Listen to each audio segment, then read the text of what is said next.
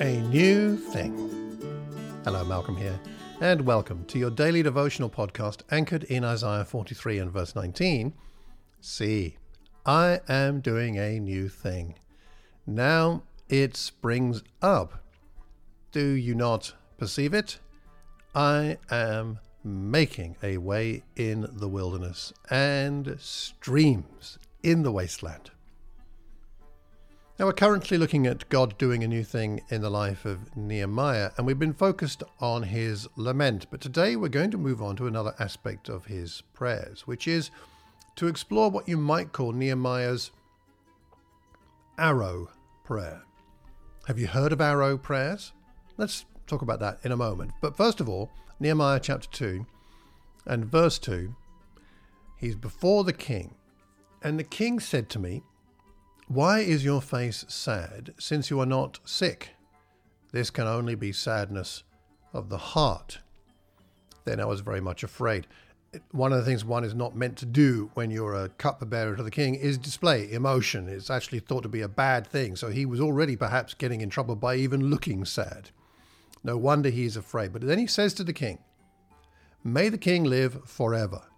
Why should my face not be sad when the city, the place of my ancestors' graves, lies waste, and its gates have been destroyed by fire?" And this is a smart, we haven't got time to talk about it too much here, but it's a smart statement here. May the king live forever. Why shouldn't I be sad when my ancestors' graves lie waste?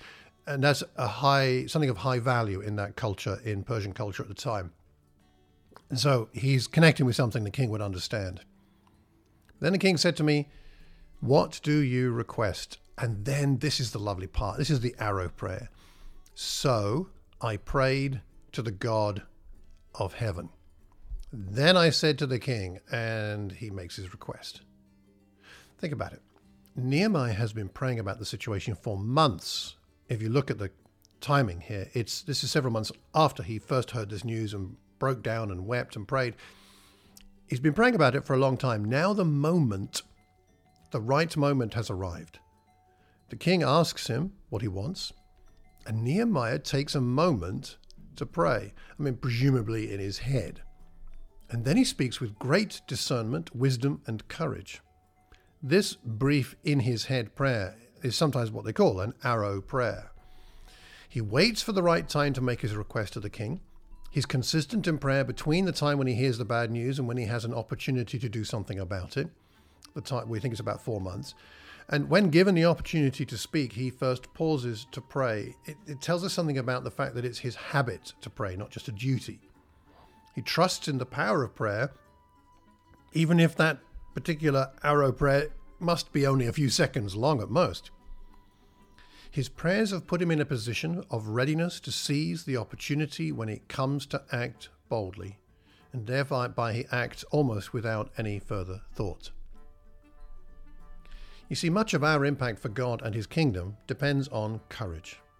Think of the bravery of the early disciples who are routinely scattered, attacked, and imprisoned. Consider the courage of the people who reached out to you, and those who planted the church in which you now worship, and those who serve at great cost to their comfort. And then, of course, we must contemplate our Lord Jesus, whose courage led him to empty himself, take on our flesh, suffer with us, and die for us. How do we find the courage we need? We find it in the presence of Jesus, who we can approach with confidence because we know that he wants us in his company, and he hears our prayers. Ephesians 3:12, in him and through faith in him we may approach God with freedom and confidence. Freedom and confidence. Why not determine today to approach God confidently in prayer? Ask him to supply you with the awareness to offer arrow prayers at appropriate moments in your day. I'll bet you find some opportunities for arrow prayers even in the next few hours. And I hope you find your heart, your life, your congregation, your whole world inspired by God doing a new thing. Until tomorrow, take care and God bless.